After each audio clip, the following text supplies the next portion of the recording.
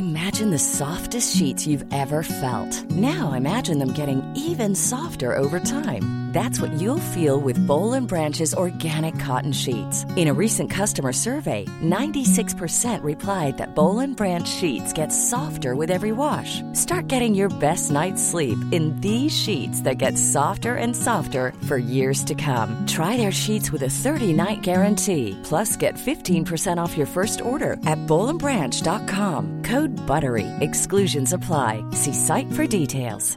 When you're ready to pop the question, the last thing you want to do is second-guess the ring.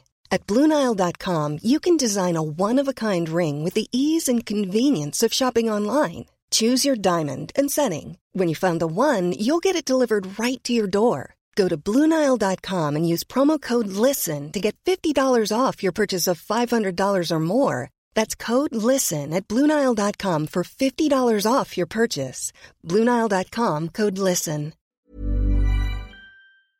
LMFM Podcasts. With CNC Carpets, we bring the showroom to you. Or you can book a personal consultation at our fabulous new showroom in Moortown, Dromiskin. Call 087 660 40 237 or visit our website at cnccarpets.com to book an appointment. CNC Carpets, for all your carpet and wood flooring needs. You're very welcome to Thursday afternoon's Late Lunch on LMFM Radio. As you join us, I'm just looking at the pictures on television. The lectern is outside number 10 Downing Street, and British Prime Minister Liz Truss is about to address the media and the nation. I think we should play that song. Will she stay or will she go? Well, I think the odds are certainly stacked in her going, but maybe she'll be defiant still and hang on in there. If there's breaking news, I will interrupt the broadcast and just tell you what's happening, because of course they are our nearest neighbours, and the door opens and here she steps forward. So let's see what's going to happen. But we've a show to do today on Late Lunch, and you're very welcome again. And I know you were telling me yesterday you were hiding under the tables with the storm yesterday afternoon. Well, if you were under the tables yesterday afternoon, I don't know where you were last night, because the lightning and thunderstorm was just something else. Hope you got through it safely, and please God, the worst of it has passed now. Well, talk about energy. My first guest today is just bursting with it. Anytime we talk to him, anytime you see him on the television, and he's back with a brand new series on TG Ceathair. Balkans go Baltics. Jeez, it's nearly hard to say that. Hector, welcome back. Gonna start to Jerry. Time gone mad. Agus Tusa. I thought you were going to say breaking news. Colm O'Rourke is walking out of the school to the lectern. Sean Boylan is beside him and his team. He's about to address the nation. This is historical. Colm O'Rourke will go live to St. Pat's Secondary School in Navan, where the new manager of the Meath team, flanked by his Chancellor Sean Boylan, will address the nation. Well, Hector, wouldn't that be stability? And isn't that stability compared to this? I was watching your Twitter feed, and there was some guy put up a brilliant tweet, and you retweeted it. Alan McGuinness. You know the tweet I'm talking about. He was talking about his four-year-old. My son has seen 2 monarchs, 4 chancellors, 2 prime ministers, 6 secretaries of state, and he's only 4 months old. Well, let me tell you, Hector, while I'm bringing the news to you, she came to the lectern, right? I'm watching it here. I just mentioned that, what, about 90 seconds ago? I'm a fighter. She's gone back in the door. She's just come out for about 90 seconds. What has she said? I'm just waiting for it to flash up on the screen here. Let's see what can we get it here for the listeners today to tell them what has actually happened. She's gone. Liz Truss is gone as UK Prime Minister. Liz Truss is resigning after 45 days in office. 90 seconds at the lectern. Hector, I know we are Irish, and listen. I don't know what's happening. It's very sad. It is, it's sad in a lot of ways. With the Brexit, with what's happening across the water. Yeah. There's millions of Irish and there's millions of us here that have relations across the water. Correct. And there's millions that have emigrated there. It's a great country in many, many ways. Yes. But it's so broken on other levels. And the Tories are so far removed from normality. That's not even the Conservative Party of what it was 10, 15, 20 years ago. There's a different element to it now. Yes. Politics is broken on so many places around the world.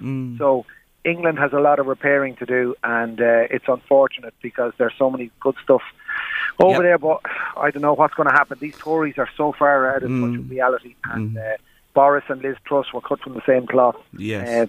There's 5,000 or something food banks in England now, and it's like this one big, we had a storm last night, but there's an economic storm and a global storm happening. Like, some people are sailing through it in their big fancy yachts, the super rich, and then you have the people who are on a canoe, and an awful lot of people are there paddling away, and some people are drowning in this shite that we're in at the moment. So with inflation and everything and happening, and the winter that's coming, so as long as we mind our own and we take care of our own, that's all we can do at the moment. Yeah, well said, Hector. Well said, because, you know, it's easy, I know, to look across and smile and think, oh, look at, but you're right, there are so many connections, so many families of people over there, and the Brexit thing and all that's going on in the world. You are so right, it's worrying. For the ordinary decent Englishman, woman or Scotsman or Scotswoman or Welshman or Welshwoman or whatever, they're ordinary decent people at the back of it all. It's not all about Westminster. You look at Westminster, it seems like it's a scene from a 17th century movie around the world in 80 days, Phileas Fogg or something. These Conservatives are old, gentrified English that are not in touch with what's happening in their world at the moment. So it's another blow for the Conservatives. I don't think they can last too longer. No, I'd say an election is absolutely imminent at this stage. Sure, it has to be. Anyway, let's get to the reason you're with me today. You're back on the road, our most intrepid adventurer, should I say, around the world. Balkans to Baltics. And you begin, the first show is on the 27th, which is next week. And you're in that wonderful, wonderful city of Istanbul. I take it you went into the baths. I got a hammam. I got up at 4 o'clock in the morning to go to the Turkish baths. They opened it specially for me. Now I'm going to open a series of these baths around Ireland. I'm going to open one in Navan, and I'm going to open one in Galway, and I'm going to call them Hector's Hammams, where we can go and we can strip off, and you get buckets of ice water thrown over you, get battered with soapy water, and then battered and slapped again, and more water, and get washed. You get exfoliated. Every man and woman needs a good exfoliation. By Jesus Christ, your man battered me, rubbed me. Oh my word! But in this beautiful Sistine Chapel-like hammam at 6 o'clock in the morning, and it was a real authentic Turkish hammam. I came out of there floating at about 8:30, but then I wanted to go to sleep because it really is a different experience. But it's a world, you know, the Ottomans and the Romans and all the tribes that have travelled through Istanbul and Turkey have been using Turkish baths for hundreds of years, so it was a very traditional thing to do. It was a nice way to start in Istanbul because Istanbul is one of the greatest cities in the world. Yes. You can have a cup of coffee on one side of the city and walk across the bridge and you're in Europe. Yes. And then walk back over the bridge, you're in Asia. It's a city of life. It's a city of spices and culture. It's a city of different religions. It's a city of football with Galatasaray and Fenerbahce and Besiktas. Başakşehir. It's a fanatical city in so many ways. The call to prayer in the distance. You're looking up at these beautiful minaret mosques. There's Christian churches. It's like, you know, when you're in Istanbul that you're in one of the ancient cities of the world. Yes. And we were on the banks of the Bosphorus, which is the only way for Russian ships to get out of the Black Sea to get to the Mediterranean, out into the other world. So that 25-mile stretch of water that runs right through the heart of Istanbul, we set it up perfectly on the show. Who would have thought when we started filming in October of last year through these countries that war was breaking out, because we were set to go to the Ukraine in December. So this whole series, Jerry, is a taste of behind the Iron Curtain, the old Iron Curtain, even though it's gone. The Iron Curtain was opened again by Putin when he declared war in March. So it's a very topical current show that we never thought it would be that topical, where every man, woman and child now knows where the Ukraine is, what countries are around the Ukraine: Latvia, Lithuania, Poland, Belarus, Romania. So we all know geographically now what's happening in the Ukraine, which is only a couple of hours away on a Ryanair flight out of Dublin Airport. It really is. It's that close to us. Besides, the first show is fascinating because it is about where East meets West. But one country I wanted to ask you about that I would be very unfamiliar with, and I'd say a lot of our listeners perhaps, what did you make of Bulgaria? I thought Bulgaria, we came in from the northern borders of Turkey. We did get a great story in Gallipoli. That's one of the highlights of next Thursday night. I urge everyone to watch it, because I'm not a big man for museums or history, but when I stood on the shores of Gallipoli, where hundreds of young Irishmen were shot to death as they got off the boats on the beach, and the hundreds and hundreds of graves of young 17, 18, 19-year-old Murphys, O'Riordans, O'Reillys, Farleys, Flahertys, Crinians, Fitzsimonses, I was really taken aback when I stood on the shores of Gallipoli, where the Irishmen who were fighting for the Royal Irish Rangers, the Royal Irish Fusiliers, fighting for the Allied forces at the time. So it's a really interesting story at the start, Turkey, and then we moved towards the northern border. We crossed over into Bulgaria, into rural Bulgaria, which is quiet. It's the driver in Bulgaria that we had for 10 days told me a very interesting thing, because I felt as if they were in the European Union. I felt as if I had some connection with them. I felt as if, but I also felt, they said, well, Hector, we're in the European Union, but we're in the waiting room because you haven't accepted our money yet. We can't use euros. They're a little bit falling behind. There's a brain drain out of Bulgaria, a magnificent country. We're in the Real Mountains, the highest mountains there. We spent 3 days in the Real Mountains, and it's spectacularly beautiful. It's a country that is still trying to shed the influence of the Russians that were there for so many years. It's a country that's losing so many young people out of there because of a brain drain. There's not enough work, and that's a problem in Eastern Europe. That so many young people are leaving Eastern Europe for a better standard of living. I mean, in Romania and Bulgaria, if you're getting a couple of euro an hour, €2-3 an hour, yes, you're doing well and working in a bar or restaurant. It's very hard. Life is very simple over there. But I thought the Bulgarian people are tough people. They've seen many, many different civilizations travelling through their country on the way to Istanbul and Turkey. It's almost like a stop-off point, sandwiched between all these other mighty countries. Yeah. So Bulgaria is yet to find its own feet, but a beautiful, spectacular place. And Sofia, if I can tell, I didn't know what I was going to find in Belgrade or Krakow or Bucharest or Riga or Vilnius or any of these cities. But when I got to these cities, I said, my God, if I only knew this, that what I did, we seem to fly to Amsterdam or Berlin or Paris or London or Barcelona or Rome for a weekend. What I'm telling the listeners now is, if you want to go to a beautiful parts of our Europe, travel to Eastern Europe. They're safe, they're majestic, the architecture, the people, the food, the coffee, the bars, the life that's in these amazing historical Eastern European cities have to be seen to be believed. I was blown away by Bucharest. It is right up there, one of the finest cities and most amazing, energetic, atmospheric cities I've ever been in my life. And this is Romania. Because what do we know really about Romania? What do Irish people know about Romania? What comes to mind about Romania? So, there's so much there to see. I know Irish people go to Croatia, Dubrovnik and all that. And yes, Irish people have travelled. Not that I want you to do this, but I'm telling you, there's another world in Europe that we really don't know. So that's why I'm proud of this series, that we took a starting point in the Baltics, down in Istanbul, and we travelled from one sea, on the shores of the Black Sea, all the way to the Baltic Sea, which is right up in the snow in Lithuania and Latvia. So it's an amazing trip, and as I say, these are our Eastern European cousins. These are our cousins in Europe, and they're not that far away from us. I can't wait when you're in Poland. I was in Krakow myself just before the pandemic, and I went to Auschwitz. I'll never forget it. One of those experiences. Don't talk to me, Jerry. It was unbelievable. We walked in the door. The snow, and it was a beautiful winter's day. The snow started, snowflakes falling as I went in through the wooden gate in Auschwitz. Yeah. And it's profoundly, deeply, the sadness that's in the still of the quietness of these buildings, the old barracks, the old places where they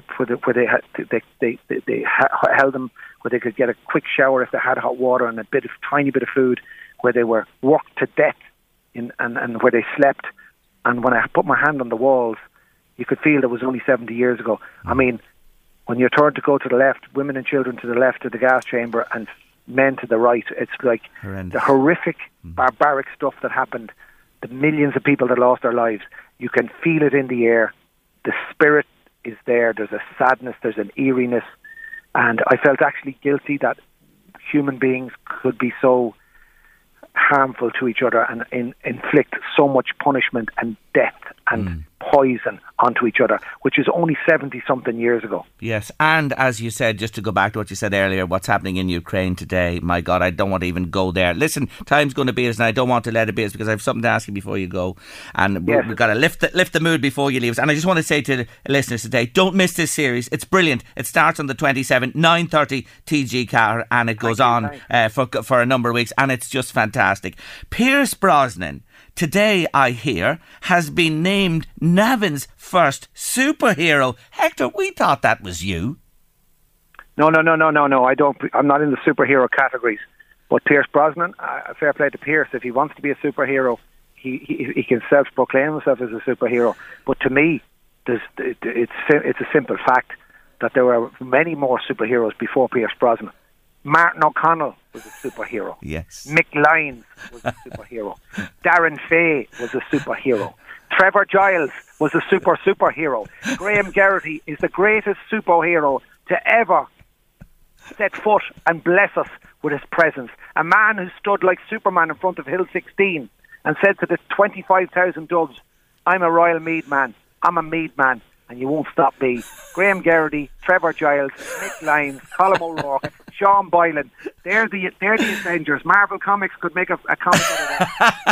They certainly could. Listen, keep on doing the podcast. Love it. Tommy, Hector and Larita, you're great. And you just thanks a million. Great following there. In LMFM. Go to meet him out, Jerry. Slán go fóill, Hector. Take care of yourself. Bye-bye. Bye-bye. Isn't he just wonderful? And just before we go to a break, just to tell you again that British Prime Minister Liz Truss has resigned. She's gone. You're with Late Lunch on LMFM Radio this Thursday afternoon. Now, my next guest is a very interesting person because she is setting up a brand new Sudbury school called True Nature, not far from Ashbourne in County Meath, and they're getting starting next year at the beginning of the next school year. And there's an information evening happening about it tonight. I'm delighted to say hello to Rachel Oglesby. Hello, Rachel. Hi, Jerry. How are you? I am really good, and thank you for joining me on the show. So it's different, quite different to formal education as we know at schools, classes, etc. What is the concept? How does it operate? Would you tell our listeners, please? Yeah, so our school is an alternative to mainstream education for children aged 5 to 18. And it's based on the democratic form of education. And it is very different in lots of ways to mainstream school. I suppose one of the main differences is that it's really based on the principle that we trust children and that they have a natural drive and curiosity to learn, and that they do this through self-directed learning and following their own passions and interests. So there's some other characteristics that are different. Another one would be that it's mixed age groups. The children aren't separated by age or classes, that they're free to mix and learn together. And it works fantastically. Actually, the Sudbury School and democratic form of education say it's their secret weapon, because younger children are naturally drawn to older children and children that are more competent than them, and it really propels them to learn and to try and be as good as them. So. And yeah, I suppose I'm listening to here, and it is very, very different. It's not a classroom; it's mixed, all different ages together. Is there formal times, like a school? Does it start at a certain time in the day and finish, and does it run for 5 days of the week, Monday to Friday? Yes, it does run for 5 days a week, Monday to Friday. Our opening hours are quite different to school as well, in that we will be open from 8:30 in the morning to 4:30 in the evening. And but during those hours, the children are free to come they're expected to come for the 4 main core hours, which is 10:30 to 2:30. But outside of those hours are optional. So they may come early because it suits their family, and they may be early risers, or they may come at 10:30 and leave at 2:30. Okay, I can see children jumping up and down as they're leaving school today. That's my kind of school. That's Jerry Kelly is talking to Rachel on Late Lunch this afternoon about. So what about other subjects? Is there a curriculum? So there's no curriculum. So that's what self-directed learning is really about, the child picking something that they're interested in and exploring it in whatever way they want, in whatever way, that suits their learning style. But they will learn the basic subjects like maths and English. They just learn them often in a very different way. We're so used to our educational approach, and it's all through instruction. But in a democratic school or a Sudbury school, the children learn often in a much more organic kind of way, in a holistic way. They learn through life experience. So, for instance, if a child is baking a cake, there's lots of learning in that. They're practicing their reading skills. They might be working with a partner, so they're practicing, following instructions and talking together about how they're going to do it. And then they're also, often working on math skills like measuring, multiplying the recipe to make bigger amounts, or dividing it to make smaller amounts. Yes.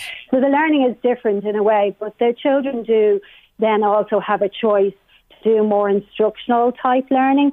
If they, for instance, really want to study maths at a much deeper level, they have opportunity to do that. Okay. And we would have tutors, or we would get tutors in to help them with that. I like that, because you're incorporating subjects into creativity, for example, the baking as well. What about other teachers? Who does the instruction or the teaching? Are they qualified people? Yeah, well, really, Sudbury School staff aren't called teachers. They call themselves staff. And the reason why they call themselves staff is because their role is quite different.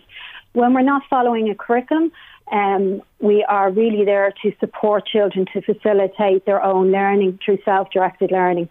Some of the staff may be qualified teachers. It's not a criteria for them to be qualified teachers. Some of them would be, as we call, like generalists, that might have lots of different generalised skills.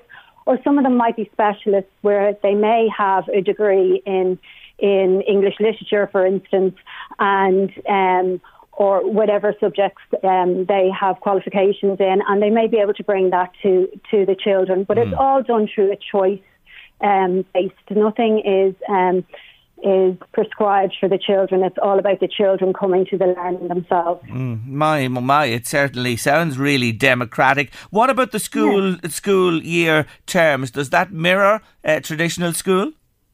It does, yeah.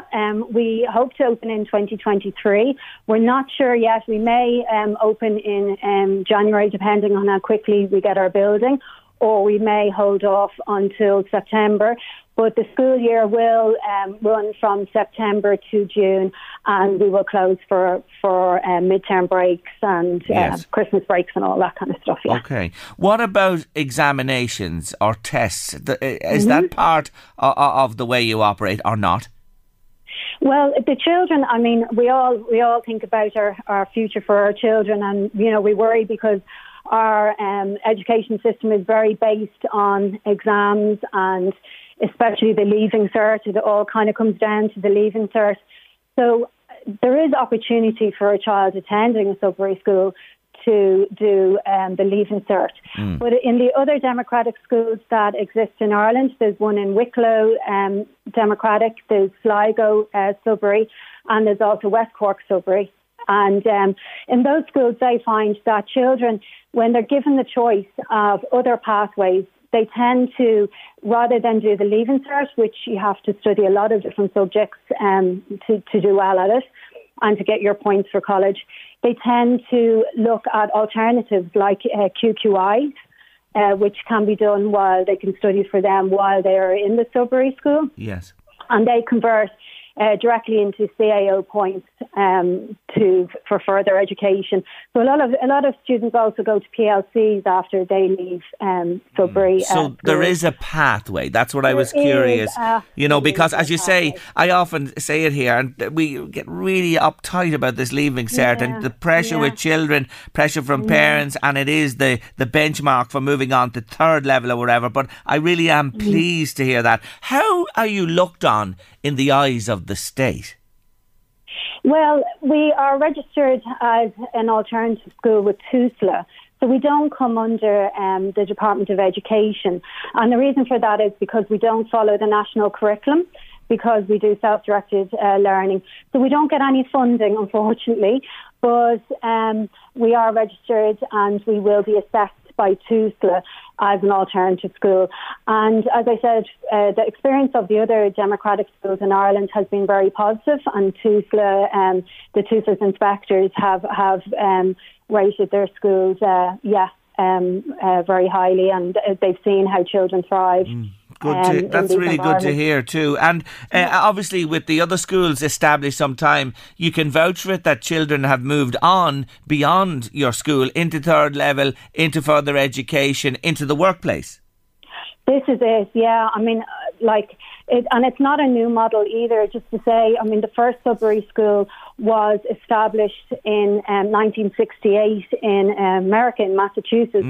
And it was really born out of the idea of parents and professionals who felt that the mainstream school wasn't really meeting the needs of their children. And they really wanted a progressive type of education. So they set up the first one, so it's over 50 years ago. That's going strong. And there's hundreds of Sudbury and democratic schools worldwide. So the oldest democratic school was actually in the UK. It's a very famous school called Summerhill.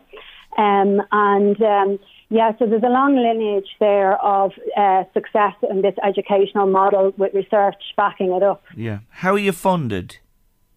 Oh, that's the hard bit. We are at the moment self-funded. We're very lucky to be able to buy the building that we're going to be in, which is St. Finian's. It was formerly St. Finian's National School. So we will have a business mortgage on the building, and to help support with the build, we are also opening a wraparound service of a preschool childcare service in the same campus, and an after-school childcare service for children attending mainstream school but who need childcare in the afternoons. So. And then unfortunately, because we don't get any funding from the Department of Education or anyone else, we have to charge school fees. Okay. But we are a not-for-profit organisation. It's not about making money. It's really about providing a service, because we passionately believe that there should be more options for children who mainstream school doesn't suit everybody. And it's about time, I think, that we have options. So we're going to be the first democratic school in Dublin Meath area. So very good. Yeah, I'm sure you are, and it is an addition to the whole educational sphere. Now, we've lots of people, look at the time on the clock, listening to us today as they wait at schools or pick up children from schools. So you have a fair captive audience here today. Yeah. I'll ask you this. Say it rings a bell with a parent or whatever, or even a child listening, and they show an interest in this, and they're in mainstream school already. Can they transfer to Sudbury? Oh, absolutely, yes. And as a matter of fact, our school fits in very, very well in our legal system. The other Sudbury and democratic schools, have well researched this, and it is a parent's constitutional right to pick an education that suits their child. So at any point, parents can remove their child from mainstream education, and that's perfectly allowed. And then they can register with us, and we would assist them with registering with TUSLA as attending an independent school. And, you mentioned there, it ain't for everybody. And I can even think back to my school days, which wasn't today or yesterday. And you would actually recognise people who, just couldn't take the formal structures and restrictions and so tight, if you know what I mean, and it has to be done to run schools as well. I understand that in big school populations, but there are people that what you're doing and what you're bringing here to the Northeast would be perfect for. That goes without saying, doesn't it? Yeah, well, I mean, we believe passionately in the educational approach, and there are a lot of children out there struggling, and I was one of those myself, and I've seen firsthand from my own family's experience of 3 boys how some children just educational, the mainstream educational approach just doesn't suit everybody. So, this is definitely offering an alternative, and an alternative that has a lot of research behind it that backs it up to say it does work. It's a lot to get your head around. I know it's very different than what we're used to, but it has had great success over the years in other countries and in Ireland so far. And it is coming to the northeast, as you say, Rachel, either January if you can get things moving quick enough, but certainly at the start of the new term in 2023. That is for sure, the new school year. Now, True Nature is the name of this Sudbury school, and you mentioned St. Finian's, old national school you're setting up there. Right. Have you this information? Am I right? Have you an information evening tonight, is it?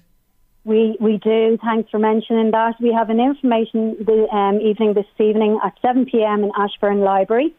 Anyone's welcome to join us there. And also just to say, our location is Clonalvy, Garrettstown, but it's on the Dublin-Meath border, so we're easily accessible from 25 minutes from Swords, 25 minutes from Drogheda, half an hour from Navan, and then very close to a lot of the smaller satellite towns. And just if anyone's interested in more information, we'd love to hear from them, and they can contact us through our website, which is www.true, which is TRUE, nature, and Sudbury, which is SUDBURY, school.ie. Okay, that's great. That's handy there. It's very easy to pick up on that there. And I know you're on social media as well. I've seen your presence on Facebook also. I wish you well with it. It's different. It is an alternative. And good luck over the coming weeks and months. Oh, Jerry, thank you so much. I really appreciate the time you've given us today to spread the word. You're very welcome, and nice to talk to you, Rachel. Take care. Yes. Bye-bye now. Bye. That's Rachel Oglesby there from the new school, True Nature, sudburyschool.ie if you want more information. Ashbourne Library tonight at 7 o'clock, or they're across social media as well. The Fray and how to save a life on your late lunch this Thursday afternoon. And make sure you stay with us on the show, because we will be letting you know how to save a life, because it is National Fire Safety Week, and Barry Quinn, the Assistant Chief Fire Officer in Meath, is joining us. Have you a plan in your home if you needed to get out in an emergency? We're talking about that on the show a little bit later on.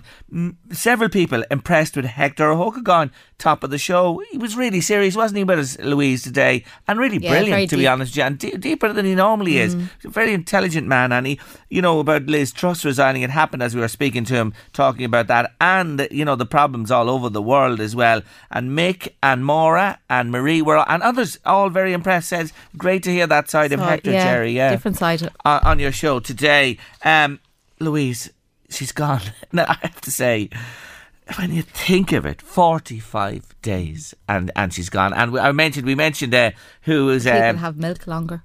Yes. Oh, they do. Well, Adrian Taft does. I know that Adrian Taft has had milk longer. But when you think Pierce Brosnan and his superpowers, God almighty, our power, it just drained away. She had no choice to go, because she campaigned for leadership on one thing. That's all been turned on its head. So now she stands for nothing. She had to go. Who will be next? Who do you think? You're the one that following this? Well, really, I just see Graham Brady. He's that 1922 committee or whatever the Conservatives have said there'll be a new Prime Minister within a week. And that means the MPs will have a say. But he says the membership will as well. Now, I don't know how they're going to do that. It took them months to get to the point where she was elected leader. The one thing I'll say to you is Hunt has been impressive since he's come in. But Rishi Sunak was the runner-up, right? And very close to her. And his policies are exactly what they're pursuing now. So it might make sense to appoint him. But then you see the knives are out for him because he got rid of Boris, really. You know what I mean? Right. They're in turmoil. The best thing is... election. Yes. Have a Prime Minister in place and call an election and let the people decide. Go to the people and let them elect a Prime Minister, which is needed. That's really what's needed. It wasn't so serious. It'd be entertainment, really, wouldn't it? Well, you see, and that's the point Hector made as well. It's very serious. It's very serious when you look at America, you look at the UK, the war going on in Europe, the right in Italy. There's a lot of things going on in the world that are not good, and that's the real worry. And as Hector says, we got to look out for ourselves. Mind the people around you, mind your families, take care of people close to you. That is the important thing, and everybody needs to do that. But look, the world has come through a lot of turmoil in the history of the world and humanity's time here on the planet, and please God, things will start to resolve. It's not easy, I know, it's not going to be easy, but there you go. Late Lunch, LMFM Radio. This weekend, yes, the Drogheda Motor Show is back. It's in the heart of the town. It's on Lawrence Street in Drogheda, and we meet a couple of the car dealers who will be displaying their wares in town this weekend. Yes, it's all happening on Lawrence Street in Drogheda this Saturday. I'm talking about the Drogheda Motor Show 2022. Their theme this year is My Car, My Way, celebrating the individuality in car ownership. And it's a really unique opportunity to sit in, look and experience the different new 231 Reg cars on the street of Drogheda this weekend. So if you're a car lover or you just want a day out, there's lots happening for the family. It's this Saturday in Lawrence Street between 10 a.m. and 5 p.m. You can check it out on brandnewdrive.ie. But we're talking about it for the next while on Late Lunch with two of the dealers who'll be there displaying their wares at the weekend. I'm delighted to welcome to Late Lunch Alan Reynolds from Brian Reynolds Mazda, MG and Fiat, and from Blackstone Motors, of course, main Renault dealers, Stephen Redmond is here. Folks, you're both very welcome to the show. Thanks you for joining me. Thanks an awful lot. Alan, if I could start with yourself, from a dealer's perspective, what does an opportunity like this present to you? It's a great opportunity. It's terrific to get out of the dealership for a little while as well. What we find really works is that kind of carnival atmosphere. We get people out and about. It also takes the pressure off customers or potential customers. They don't feel like there's this issue, like if I go in there I might have to buy a car. So that's out the window. That doesn't happen at all. You come, you see all the models, you can make an informed decision, you can talk to everyone that's on the stands, and it's a really good day out for everybody. Fun for the family, fun for everybody. It's really, really good. You'll do deals? Oh, we will. That's for sure. Well, that's what we're there to do. Yes. That's what we're there to do. As I said, we've loads of offers. I speak for all the dealers when I say we have loads of offers. There's cars are slow enough coming through, but we're taking orders and we'll have cars for next year. And that is an issue, isn't it, even at this time of the year, to bear in mind that if you're thinking of making the move, this is a good time to do it. This is the time. We pulled it back on purpose. We were later. It was much closer to Halloween last year, so we've pulled it back to give everyone a bit more time to make sure that they can get the car that they want. That's the important thing to us. Stephen, from Blackstone Motors' point of view, when this day happens and afterwards, the leads you establish from it, the people who come to your stands and see your different cars, it makes a difference. You see that come to you and beyond the show itself. Oh yeah, absolutely. Like, I mean, even people are still coming into the showroom and the dealership at the moment, and they're already asking about the show this year because they'd seen it last year and they'd seen the style of cars and the different kind of brands we had down there. But just even for them to come in, experience the cars, see them on the day on the street, and then they actually get a feel for the car. Especially we're going to have some of the newer models from the Renault range. The new Megane E is going to be there, which is after winning loads of many awards across Europe for the new electric car. So like, for the amount of customers that I had and the other lads in the showroom who have customers waiting to see this car, they're going to see it at the show on the day. So come on down and have a look at it.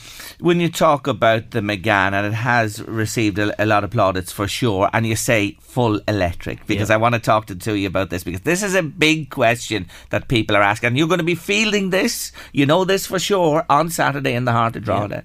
Petrol, diesel, mild hybrid, electric. Where is it along that spectrum at the moment, Stephen? It depends on your day-to-day routine, but total cost of ownership when you go electric does come down. Your service costs come down, your running costs, your everything really. It's cheaper to run an electric car. I know it's a big outlay at the start, but you think total cost of ownership in an electric car is quite substantially less than a combustible engine. And the ranges, sure. Look at, I remember talking about it in the show with Tony Conlon, and we were delighted to be getting a couple of 100 kilometres. But the newer marks and everything, the range is terrific. Yeah, I mean, the new Megane is a 60 kilowatt battery and it's 450 kilometres on a full charge. Yes, so cover really any long distance in this country. From Mazda's point of view, to say to you today, Alan, what about you to answer that same question? Do you agree with what Stephen says there? Yeah, well, there's going to be 18 motor brands at the show. Okay. They're not all going to be electric cars. So petrol and diesel is not, don't rule it out just yet. Okay. It's still an option, especially if you're doing big miles. Diesel is still a good option for people. There's hybrid, there's all sorts.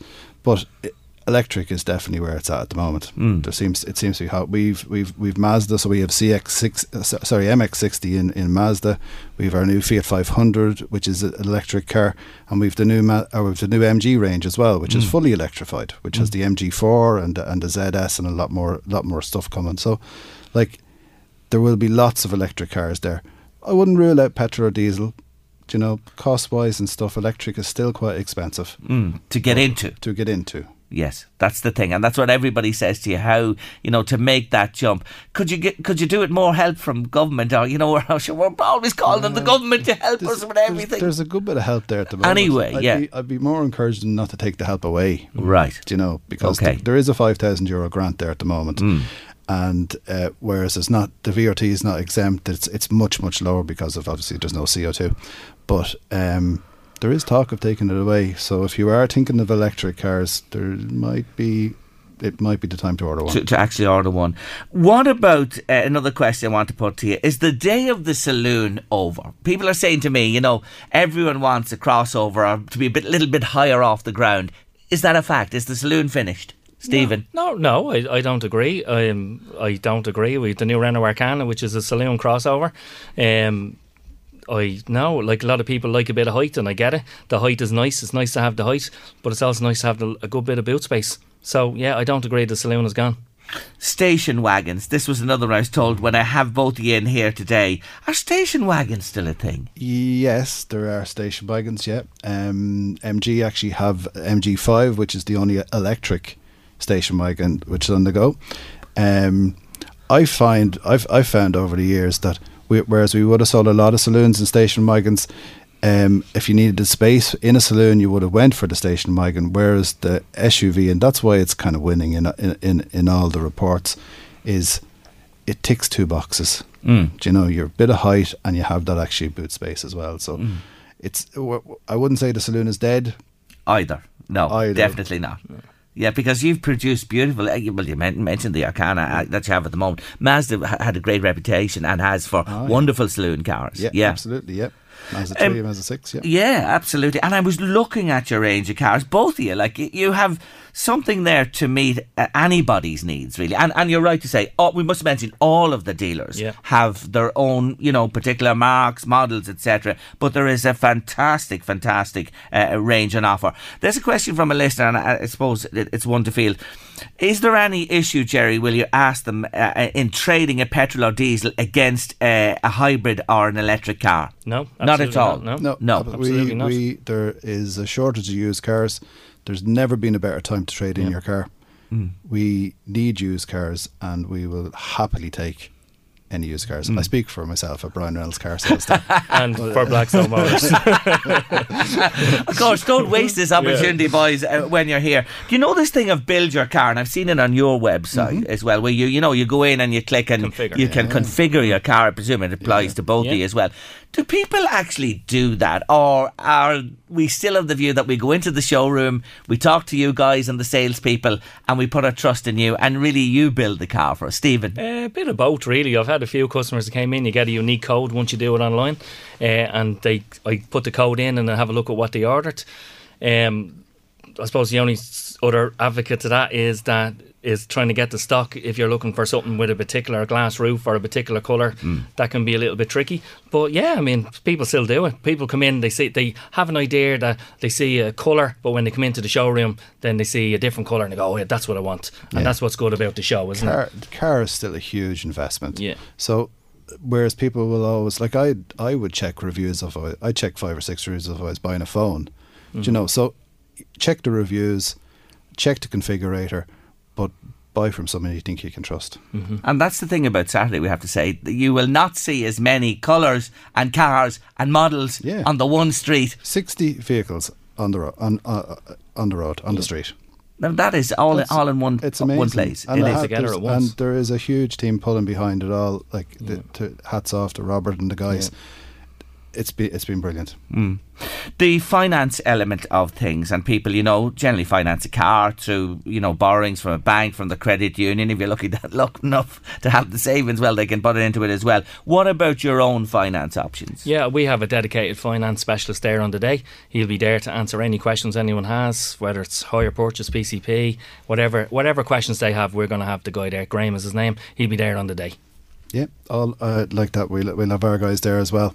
There is that, like, you can pretty much get whatever finance package tailored to suit you best now. It'd be remiss if I didn't mention First Citizen Finance as well, which is Robert Murray's people who are deeply involved with this show. They sponsor the show as well. So. Robert's doing a great job. And Robert is doing a fantastic, and he does, and his enthusiasm for this is just unbelievable. On Saturday, when you arrive in Lawrence Street in Drogheda, we want to say this as well. The traders are very important to mention here on the street, because without their cooperation, there would be no show. Absolutely. And 100%. the council, of course, absolutely. And the Gardaí. The Gardaí who put this thing and make it happen on a street in the town. But it's important to acknowledge them today. Absolutely. And they're brilliant. They're brilliant. And I'm sure they'll be taking advantage of the footfall on the day as well. So True. The shops will be all open, the cafes, you can pretty much get whatever you want on Lawrence Street. And magician. There's a wonderful magician will be on the street all day. Activities for children, the family. It's going to be a festival of fun around the whole street and the motor show again this year. There's nothing to beat the smell of a new car, is there, when you sit in? I have to say, boys, it's, when you talk about something that makes you smile in life, and I've been lucky and privileged enough to experience it, but there really isn't, and I'm not knocking any car at all, but you know what I'm talking about, Alan? You know that when you just... if I could bottle it, I wouldn't be in the motor trade. I'd be in the aftershave trade or something. I understand that fully. Anyway, boys, look, thanks for dropping in today. And Blackstone Motors, Renault, Brian Reynolds, Mazda, MG and Fiat will be on the street in Lawrence Street in Drogheda this Saturday from 10 to 5. Everybody welcome. I wish you and all the dealers the very best, and please God, the weather does its thing for us on Saturday. Thank you both for joining me. Thanks, Jerry. Thanks for your support. Each day on Late Lunch, round about now, this happens. The Late Lunch Artist of the Week. Artist of the Week. Nina Simone in focus with me this week on Late Lunch, and during the 1980s she performed on a regular basis at Ronnie Scott's legendary jazz club in London, where she also recorded a live album. She was operating out of Paris as well, where she also appeared regularly at a small jazz club there. But her moods on stage were erratic, to say the least. She was drinking heavily at this stage. She walked off the stage on many occasions, abused the audience, and that all became commonplace. Thankfully, friends intervened, moving her to Nijmegen in Holland, where she was diagnosed with bipolar disorder. Slowly, Nina improved. She moved to Amsterdam in the early 90s, where life was really good for her. In 1993, she finally settled in the south of France, released her last album. It was called A Single Woman, and performed live throughout Europe and back in the United States during the 90s. Sadly, she was diagnosed with breast cancer, which she lived with for a number of years before her passing on April 21st, 2003. Today's song, in my opinion, best sums up how Nina would want to be remembered. Baby, you understand me now. If sometimes you see that I'm mad, don't you know no one alive can always be an angel? When everything goes wrong, you see some bad. But I'm just a soul whose intentions are good. Oh Lord, please don't let me be misunderstood. Don't let me be misunderstood. I try so hard, so please don't let me be. Miss Nina Simone, isn't she brilliant? What a rendition of that song. Please help me don't let me be misunderstood, as the lyric says, and I'm sure many people remember her fondly and her wonderful vocal talent and great piano player as well. And I'll round off the week of Nina Simone here in Late Lunch tomorrow afternoon round about the same time. Now, Halloween is on the way, of course, getting closer by the day, and round Halloween time it's a challenging time for the fire service. And this week is National Fire Safety Week, so it's a good time to have a chat with somebody in the know. Next on the show, I'll be joined by the Assistant Chief Fire Officer for Meath, Barry Quinn. It's National Fire Safety Week this week, and no harm to remind ourselves of the basic fire safety care we should all have operational in our homes. I'm delighted to say hello to a man who knows all about what we should all do to make life safer for us. He's the Assistant Chief Fire Officer for Meath, Barry Quinn. Hello, Barry. Afternoon, Jerry. How are you? I'm good. Thank you very much for joining me on the show. First off, you've prompted something even with myself, and I'm thinking about this since I knew you were coming on with me. A plan if a fire broke out in my house. I don't have one, Barry. Oh, Jerry, you shouldn't be saying that to me, but hopefully after chatting with me, Jerry, you'll be able to implement the plan, and if you do need to use that plan someday or some night, you'll do it safely and you'll be able to get out of the house in a safe manner. I suppose to have a plan, Jerry, the first thing, you have to be aware that there's a fire in your house. So we would all recommend that you have a minimum of 2 smoke alarms installed in your house. If you live in a 2-storey house, we would look one installed in the entrance hallway and one upstairs in the landing. Or if you live in a bungalow, definitely 2 smoke alarms installed in the hallway of the bungalow. So to answer your question, if the smoke alarm was off, you have to get out of the house safely. So what we would say to you're going to have to plan your escape plan, and how you go about doing that is it involves a nighttime check, that at nighttime you ensure that your exit routes in and out of your house are clear, that there's no clothes, or if there's children in the house, bicycles on the landing, bicycles can be in the hallway, no obstructions on your escape route. Make sure that when you lock your doors at night time, you have access to a key that you can open your doors quickly and readily. And once that is done, that is the main thing to your plan. When the alarm goes off, you have to get out of the house. Make sure that all family members are alerted. Just don't think about yourself. Check all family members, make sure that they're awake, get them out of the house, and slowly but surely make your way out of the house. If you find that there's smoke in the landing or in your escape route, we do advise to get down as low as possible where the air can be a wee bit more breathable, and crawl and make your way out of the house in a safe manner. And Barry, that is really good advice. I do have the alarms and I check them regular, and that is very important. And of course, when an alarm goes, it generally detects smoke at an early stage. But I was just thinking, in most homes, say 2 stories, let's talk about a 2-story house for the moment. And if a fire took hold in the hallway or somewhere down there and you couldn't get down the stairs, should you make provision to get out windows or what? What's your advice there? Absolutely. You should always have a plan B. Most people will have a mobile phone within the room. We don't advise of charging the phones overnight, but have your phone on a bedside locker. If you're unable to make your way out through your normal escape route, we'd advise you to close the door into the room, get a duvet or a blanket, put that duvet and blanket at the bottom of the door to prevent any smoke coming in. Make your way towards the window, open the window, and if possible, you may be able to make your way out through the window. But hopefully you would have called the fire service at 999. They will be en route. If you're unable to jump from the window or make your way out from the window, by the time the fire service arrives, they shall be able to rescue you using ladders and take you safely out from a first floor domestic dwelling. Yes, but the important thing, and I want to go back to this and emphasise it, working smoke alarms checked regularly will pick up the merest sign of smoke, and that's really the point you start from, Barry. Oh, absolutely. As we do say, a minimum of 2 smoke alarms should be installed in every house. You can go above and beyond that and have an enhanced safety system by installing smoke alarms in your sitting room where you may have a high number of electrical items. You may have, a lot of people are working from home now. You may have electronic systems in there, such as computers.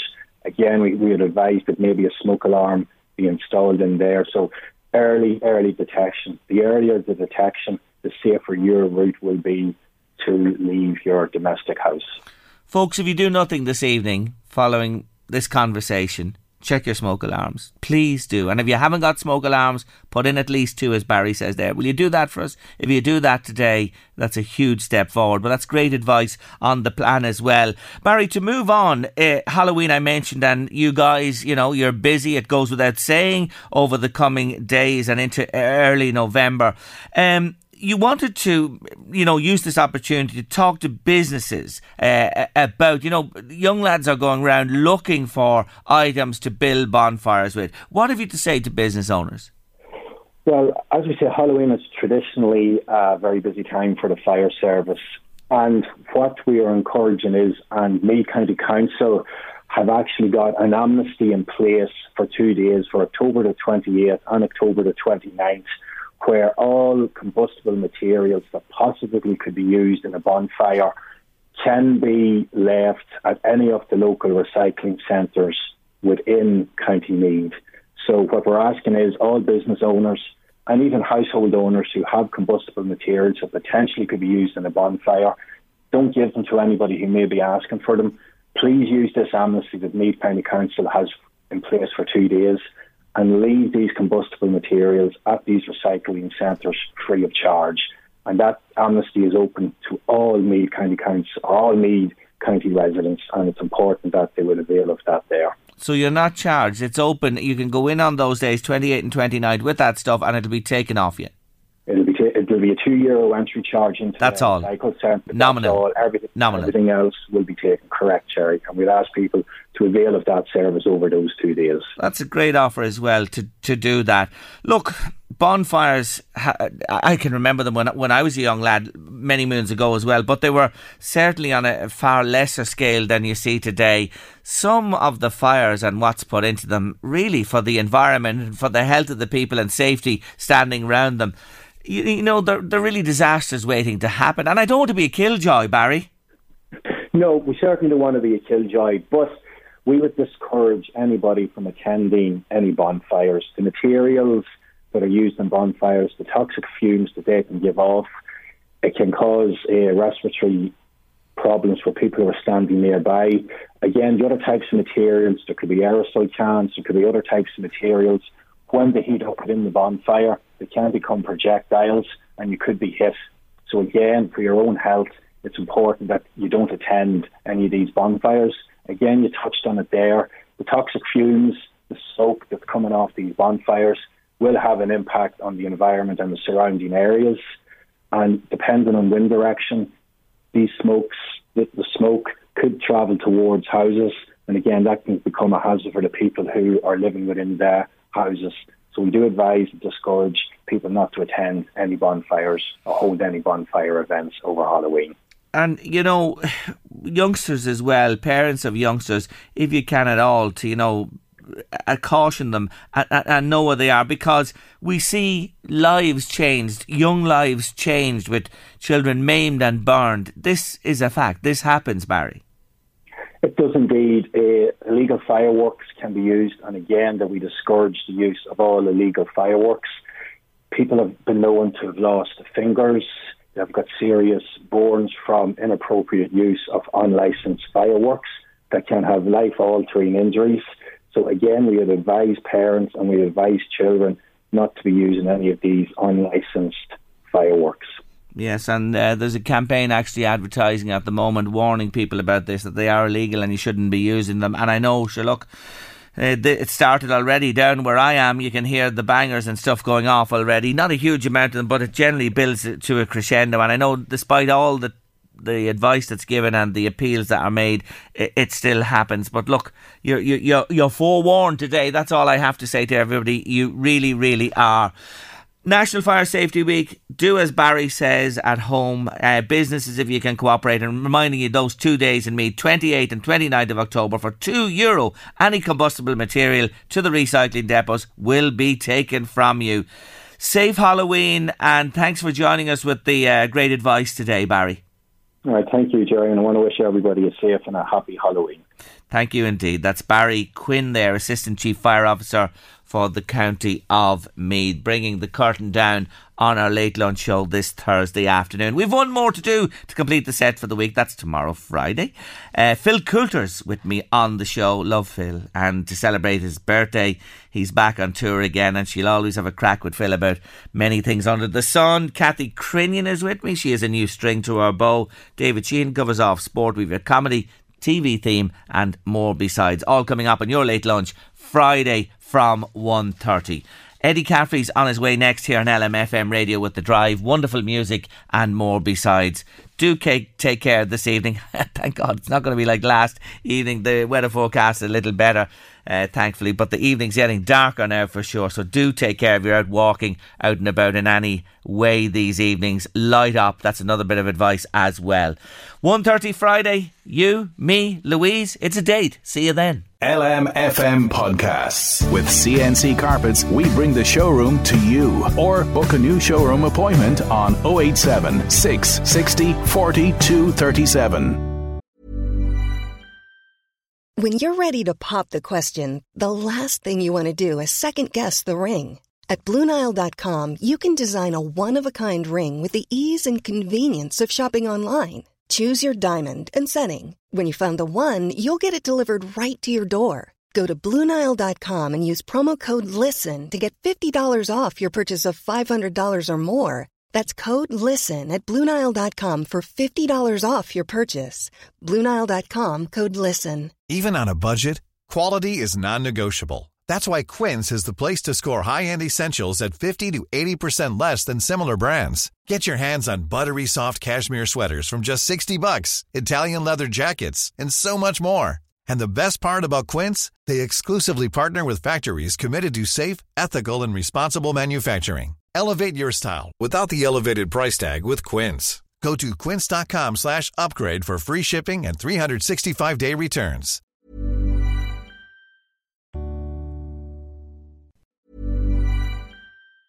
Want flexibility? Take yoga. Want flexibility with your health insurance? Check out United Healthcare Insurance Plans. Underwritten by Golden Rule Insurance Company, they offer flexible, budget-friendly medical, dental, and vision coverage that may be right for you. More at UH1.com. Even on a budget, quality is non-negotiable. That's why Quince is the place to score high-end essentials at 50 to 80% less than similar brands. Get your hands on buttery soft cashmere sweaters from just $60, Italian leather jackets, and so much more. And the best part about Quince, they exclusively partner with factories committed to safe, ethical, and responsible manufacturing. Elevate your style without the elevated price tag with Quince. Go to quince.com/upgrade for free shipping and 365-day returns.